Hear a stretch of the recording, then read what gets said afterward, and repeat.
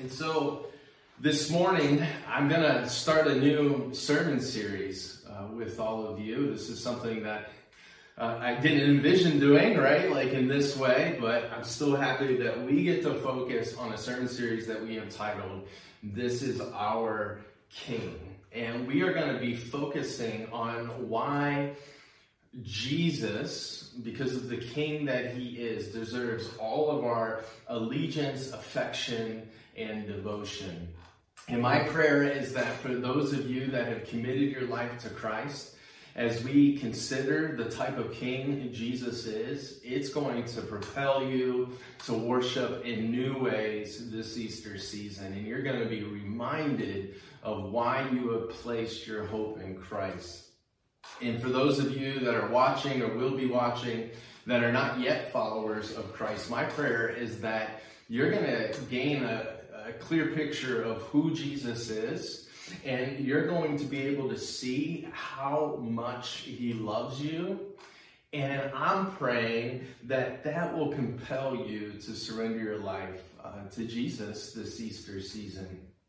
And so I also am praying that as we spend time together over the next couple of weeks that, well, I guess as we spend time together through video, that as we focus on Jesus as King, it's going to infuse all of us with hope and courage and confidence as we continue to navigate this coronavirus storm. My prayer is that we would not just survive it, but that we would thrive in the midst of it. And so we're going to be going over in these subsequent Sundays why Jesus is such an amazing King. This morning, we're going to focus on one of those reasons, and it is this. Jesus is a servant king. And so, why don't you pray with me? I hope you're cozy and at home. I hope you have your cup of coffee with you, and pray with me now, and then we'll check out the passage we're going to be camped out in this morning. Let's pray.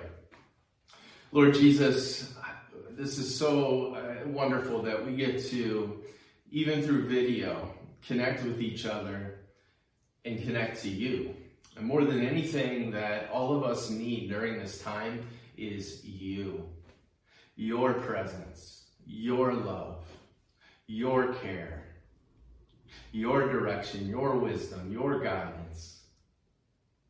Lord, I pray that as we consider who you are as a king, that we would be amazed, that we would be drawn to you in deeper ways, and that our hearts would just be overwhelmed with joy, knowing who you are and how much you love us.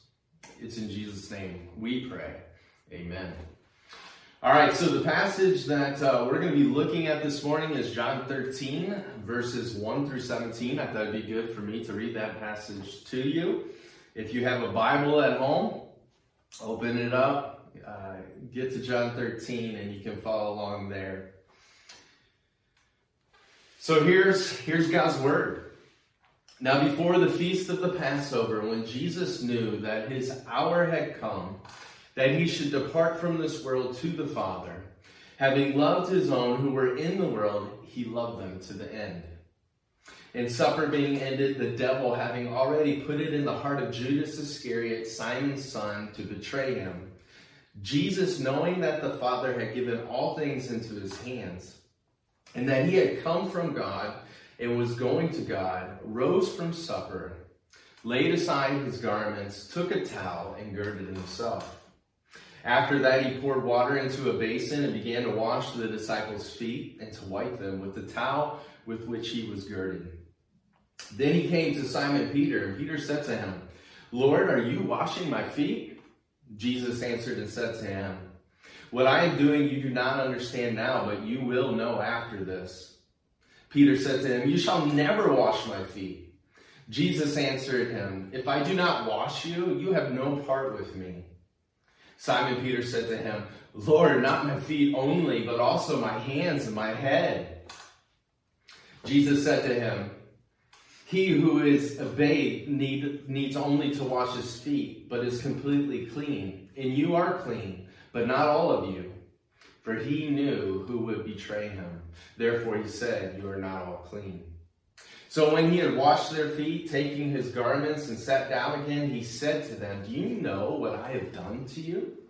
You call me teacher and Lord, and you say, well, for so I am. If I then, your Lord and teacher, have washed your feet, you also ought to wash one another's feet.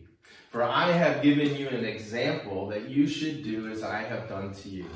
Most assuredly, I say to you, a servant is not greater than his master, nor is he who is sent greater than the one who sent him. If you know these things, blessed are you if you do them. Amen. Look, hey, we live in a world where people in power use their power to amass more power or to protect the power that we have.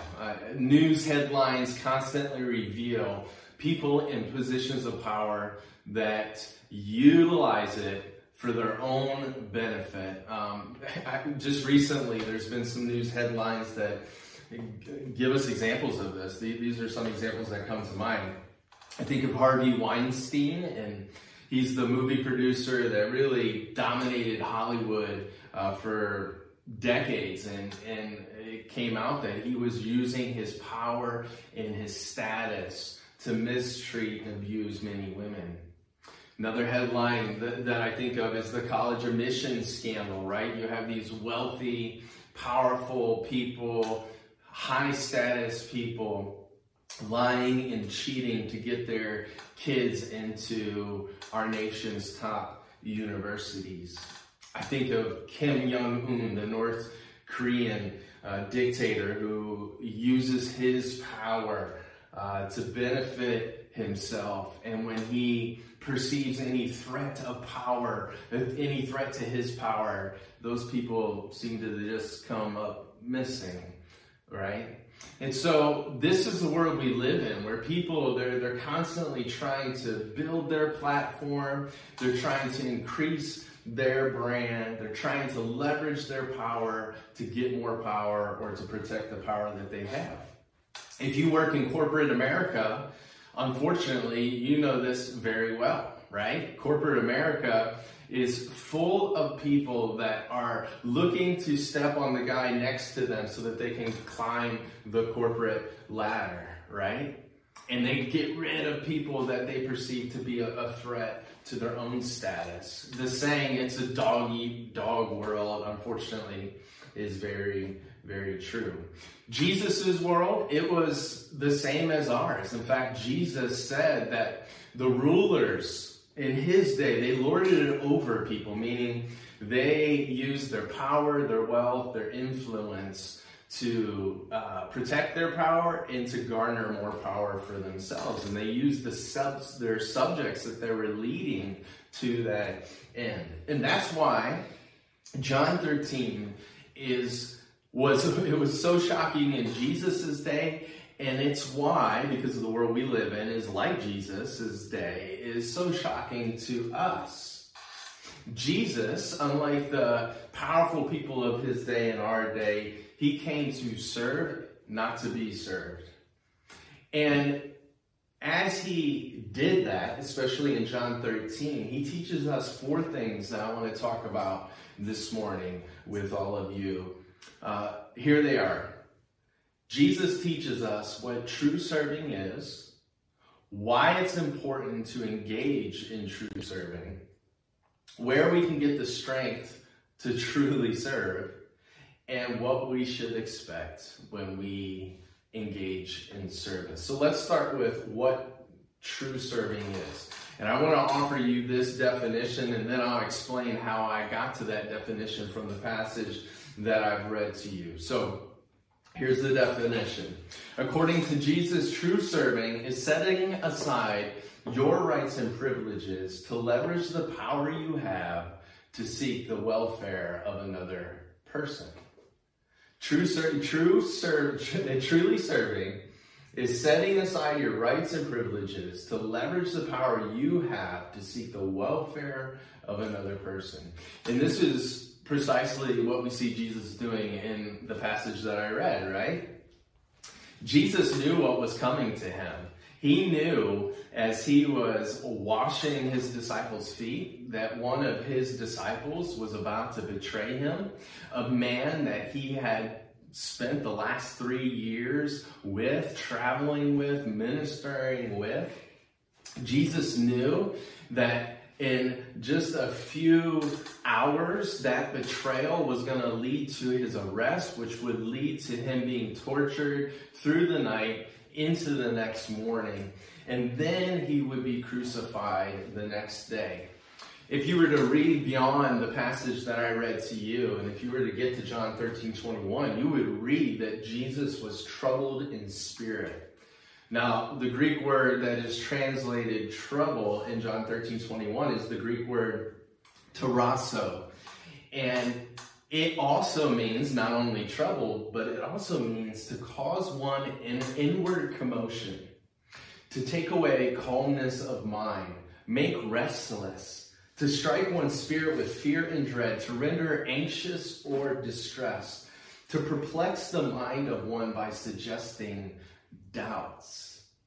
And so Jesus, he's got all this commotion going on inside of him, and he has this knowledge regarding what's about to happen to him.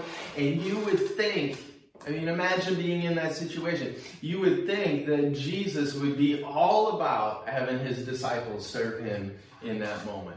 You would think that Jesus would be all about storing up his energy for what was about to take place. You would think that he would do whatever he could to enjoy this last meal that he was having with his disciples, and he doesn't do any of it.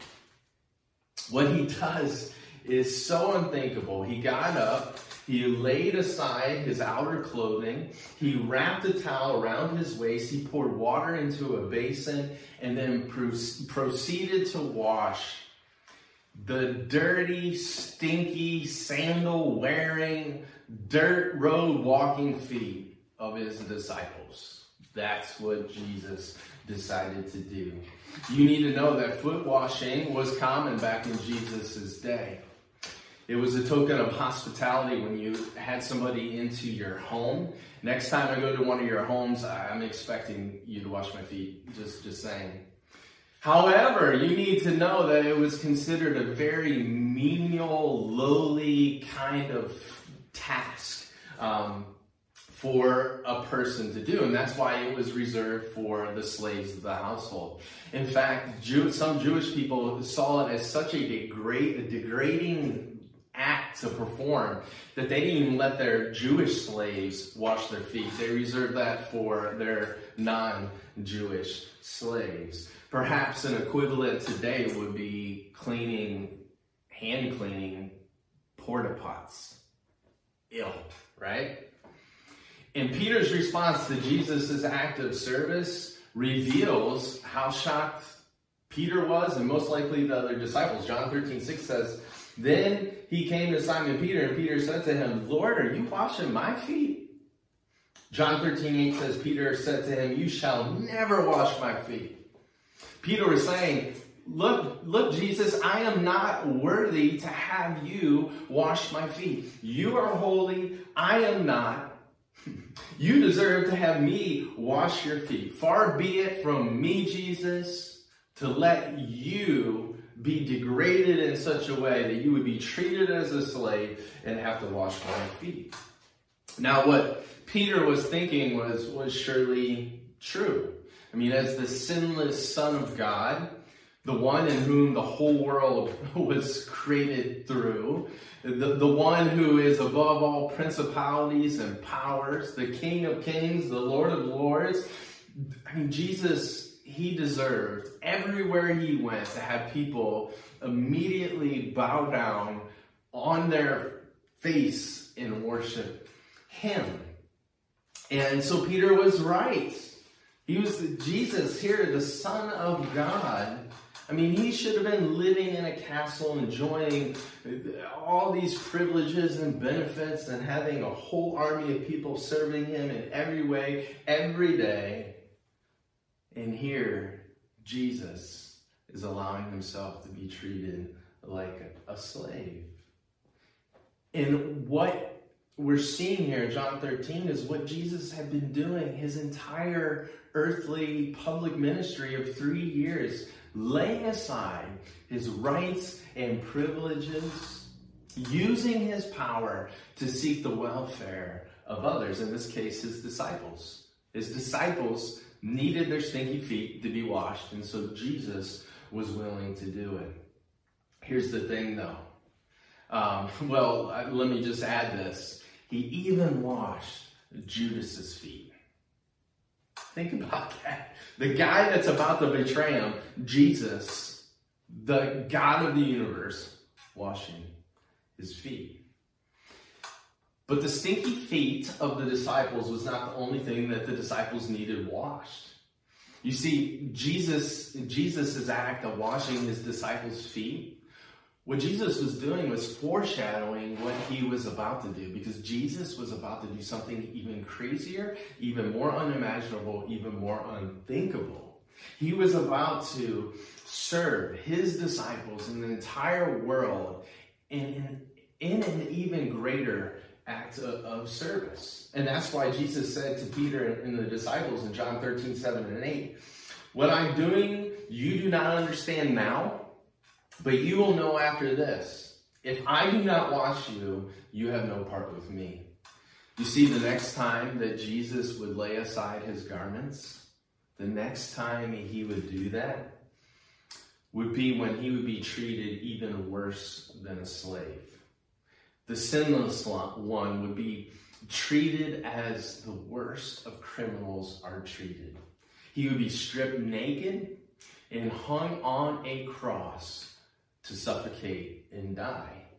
Both the Jews and the Romans of Jesus' day considered crucifixion the most humiliating way for a person to die.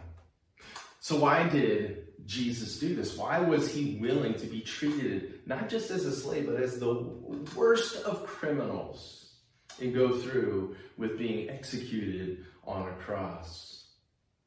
To cleanse his disciples of their sin record that kept them alienated from God and living under God's life-giving rule. That's what the foot washing was foreshadowing. And the disciples didn't understand it at the time, but later, after Jesus' death and resurrection, they would. Now here's the thing. Like Jesus' disciples, we can have no part with Jesus, living in his kingdom under his good, loving, wise rule, unless we are cleansed from our sin record that separates us from God and keeps us alienated from him. You see, our greatest need, your greatest need, whether you're aware of it or not, is to be reconciled to God. Because once we are reconciled to God, then his life-giving power can start to flow into the other aspects of our life that need to be renewed and restored. The physical aspects of our life, the psychological aspects of our life, the emotional aspects of our life, the social dimensions of our life. You see, unless we are made right with God, try as we may, these other aspects of our life are not going to be right. Thankfully, Jesus' death, it cleanses us from all past sin, all present sin, and all future sin. Because on the cross, when he was treated as the worst of criminals, all of my sin, your sin, was placed on him, and he was punished as our sin deserved to be punished in our place. And when we believe in Jesus, and when we repent and turn from our sin and commit our life to following him, his death is credited to our account. His death that paid for sin is credited to our account, which wipes away our sin record and gives us forgiveness. What's more is not only is Jesus' death credited to our account, but when we repent and believe and put our trust in Christ, his perfect life is credited to our account. And so God can accept us into his kingdom and his family because he sees Christ's righteousness when he looks at us. This is what the Apostle Paul meant when he said in 2 Corinthians 5:21, for he made him, Jesus, who knew no sin, to be sin for us, that we might become the righteousness of God in him. So, on one hand, Peter was right. Jesus didn't deserve to be treated like a slave as Jesus washed the disciples' feet in John 13. But Peter was wrong if he thought that Jesus engaging in that act of service degraded Jesus and demeaned Jesus. It actually did quite the opposite. It showed just how large Jesus' servant heart was. It actually showed Jesus' greatness. You see, Peter, like the majority of people in our world, he had a skewed idea of what greatness is, right? True greatness, it's not measured in how much fame and recognition and status and power you can amass for yourself. No. True greatness is measured by how much power and status you give away to seek the welfare of those who least deserve it. That's true greatness. The Gospel of Luke tells us that at some point during this meal where Jesus was washing the disciples' feet, the disciples, they got in an argument. And they started arguing about which one of them is the greatest. And Jesus responded to their argument in this way. In Luke 22, 25 to 27, Jesus told his disciples, look, the kings of the Gentiles exercise lordship over them, and those who exercise authority over them are called benefactors. But not so among you. On the contrary, he who is greatest among you, let him be as the younger, and he who governs as he who serves. For who is greater, he who sits at the table or he who serves? Is it not he who sits at the table? Yet I am among you as the one who serves. And that's why after Jesus finished washing the disciples' feet with true greatness in his mind, he commanded his disciples in John 13 through 17, you call me teacher and Lord, and you say, well, for so I am. If I then, your Lord and teacher, have washed your feet, you also ought to wash one another's feet. For I have given you an example that you should do as I have done to you. Most assuredly I say to you, a servant is not greater than his master, nor is he who is sent greater than he who sent him. If you know these things, blessed are you if you do them. Why was Jesus the greatest king the world has ever seen? Because Jesus is the greatest servant the world has ever seen. Jesus gave up the most to meet the greatest need of those who deserved it the least. This is our king. Is he your king? So in our passage, Jesus shows us what true serving is. Look, he also shows us why it's important for us to engage in it. Jesus could have listed many reasons in our passage that I read to you, John 13, but I just want to hone in on 3 of them very quickly. 2 are in the passage. 1 is just a little bit beyond the passage. So if you were to read the rest of John 13, you would come to it. So the first important reason why we need to engage in true service is to obey Jesus, first and foremost. John 13:15 says, for I have given you an example, this is Jesus speaking, that you should do as I have done to you.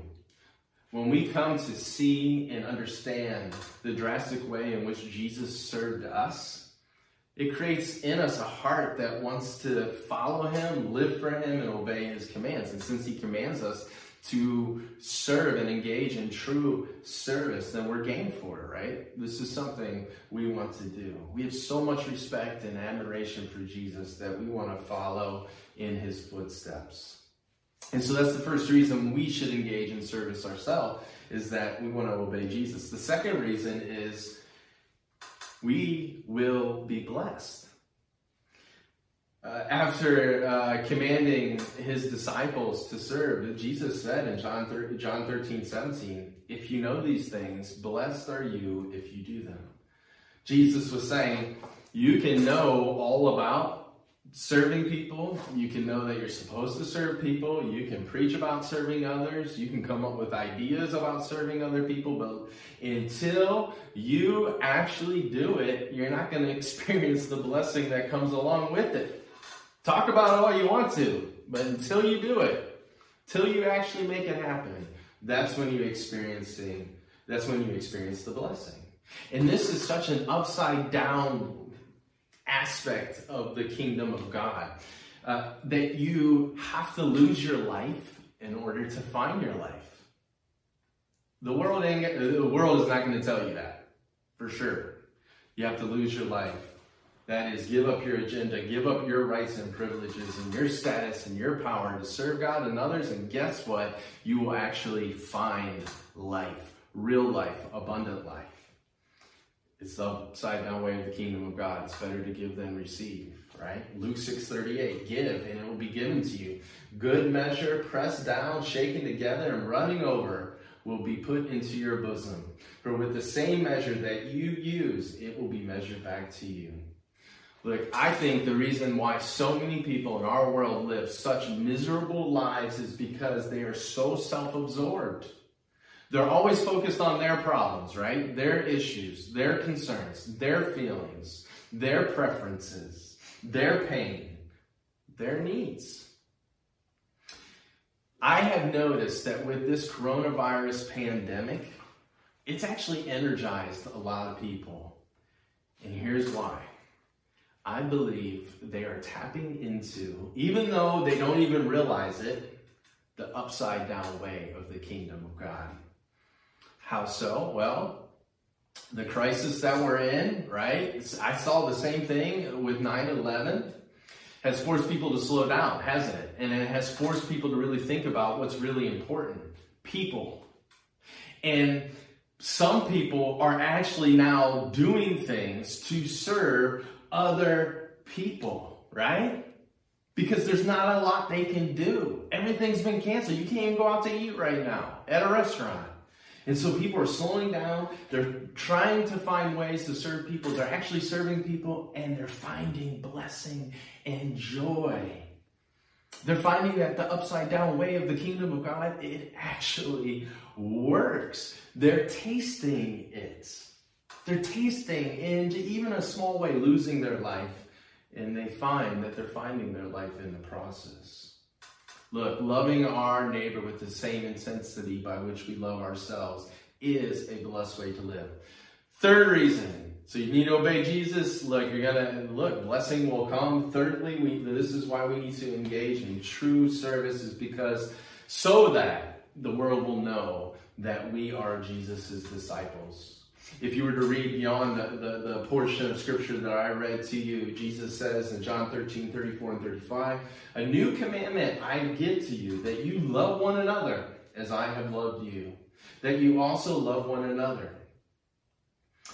By this, all will know that you are my disciples if you have love for one another. When we engage in true service, the world will notice. The world will notice. Because it is so rare a lot of times, right? Our world is so full with the opposite. And so when we Christians are engaging in true service and loving people, and we're not trying to grow our wealth and our brand and our platform and our following, and we're laying aside our preferences and desires, and we're leveraging our status and power for the welfare of other people, people will take notice. And guess what? They're going to also notice the king that we serve. And some of those people will see the beauty of King Jesus through our service, and they'll want to know this servant king. So, look, Jesus shows us what true service is. He shows us why we need to engage in true service. He also shows us where we can get the strength to engage in true service. Because maybe you're listening and you're thinking like, I just don't know if I can really serve like Jesus. I don't have the strength for it. I don't have the energy for it. If I'm being honest, I really don't want to give up my rights and privileges. I don't want to let go of my agenda. I don't want to sacrifice my time and my finances. Do you know what Jesus' secret was? His secret is right there in John 13:3. Right before he gets up from the table to wash the disciples' feet. Check out what the scripture tells us. Jesus, John 13:3-4, knowing that the Father had given all things into his hands and that he had come from God and was going to God, rose from supper and laid aside his garments, took a towel, girded himself. Knowing that the Father had given all things into his hands and that he had come from God and was going to God. Jesus knew who he was. He knew where he came from. He knew that in a little while he would be back with God the Father in heaven. He knew that he was the beloved Son of God the Father in whom God the Father was well pleased. Jesus' identity was rock solid in this loving relationship that he had with the Father. He knew that the Father had given all things into his hands. You see, because Jesus' significant satisfaction and security was so intact in his relationship with the God the Father, he could freely, he felt the freedom to let go of his rights and privileges, knowing that he would be ultimately taken care of. And so he had this freedom and felt the freedom to really serve and seek the welfare of other people. Look, the only way that we're really going to be able to serve people the way that Jesus did is if our identity is so secure in who Christ says that we are. Because we can, look, let me just give you one example. I'm going to talk more about this next Sunday, so you need to tune back in for this. If, say, our identity is all about how much money is in the bank, right? That's our identity. That's where we get our security from, our satisfaction from, our significance from, is having a certain amount of money in the bank. You think we're going to be generous with our money? No, because if we don't have it, we are nobody. And so we are going to hoard it. We are going to be stingy. We are going to be greedy. We're going to be worried all about it. And guess what? Do you think we're going to look at the poor well? No, they're nobodies. They don't have money, right? Just one example. We get the strength we need to truly serve once our identity is so secure in our relationship to our loving Savior, Jesus. And let me just say, last point here, this is what we should expect when we truly start living out the servant ways of Jesus. Jesus shows us in John 13 what we can expect. One word: opposition. Opposition's going to come. Satan was working through Satan was working through Judas to oppose Jesus. It was happening.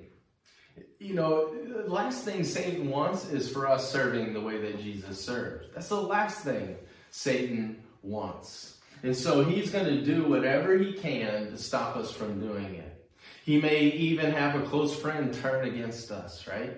He may have her family turned against us. All of Jesus' family thought he was crazy for a good part of his ministry. But it's worth it. Because as we've discovered, it's the only way to really find real life. And so there you have it. Jesus shows us what true serving is, why it's important that we engage in it, where we can get the strength for it, and what we should expect when we actually do it.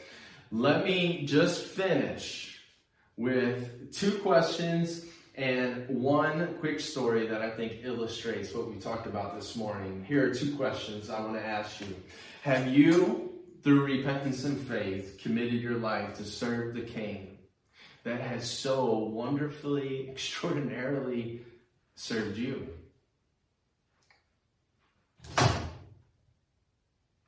And let me ask you this. As the world is all out of sorts due to this coronavirus, who is Jesus calling you to serve, to truly serve? Who is that for you? Let me share this story with you. So I just came across this story here this last week. It's I read in the Los Angeles Times, it's of the basketball player Maya Moore. If you don't know who she is one of the greatest women's basketball players, female basketball players of all time. So the news was that she has walked away from the WNBA in her prime. And the reason she has walked away from the WNBA, even though she's won 4 WNBA titles, Sports Illustrated in 2017 named her the greatest winner in the history of women's basketball. She has 2 NCAA titles, 4 Final Four appearances, 2 Olympic gold medals. She was the only female athlete that was signed to the Jordan brand, and so she gave it all up. And this is why. In the Players Tribune, she wrote this: "There are different ways to measure success.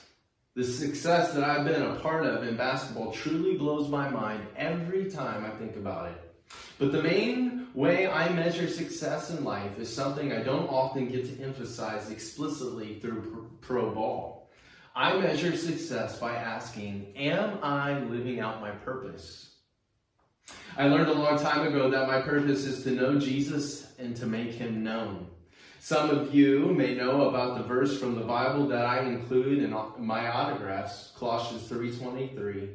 I take the time to leave people with a little insight into who is the foundation of my approach, passion, and motivation. Whatever you do, work at it with all your heart as working for the Lord. My announcement is about how I am shifting to focus to the whatever. My focus in 2019 will not be on professional basketball, but will instead be on the people in my family, as well as on investing my time in some ministry dreams that have been stirring in my heart for many years." So what ministry dream is Maya working on? Well, she's been at work now for a long time to free this gentleman who back in 1998 was convicted of burglary and assault and sentenced to 50 years in prison despite a lack of fingerprints, DNA evidence, and corroborating witnesses. And so in spite of not having all that, sentenced to 50 years in prison. So Maya Moore has been working on his release, and they're getting closer than they have been, and they're getting closer and closer to his release. She was able to walk away from her professional basketball career because her identity wasn't in being a professional athlete. It was in Christ. And she is leveraging her power, her status, her influence to free people that have been wrongly accused and incarcerated. Man, what a testimony of what we're talking about. This is the kind of heart that Jesus creates in people. May it be your hearts.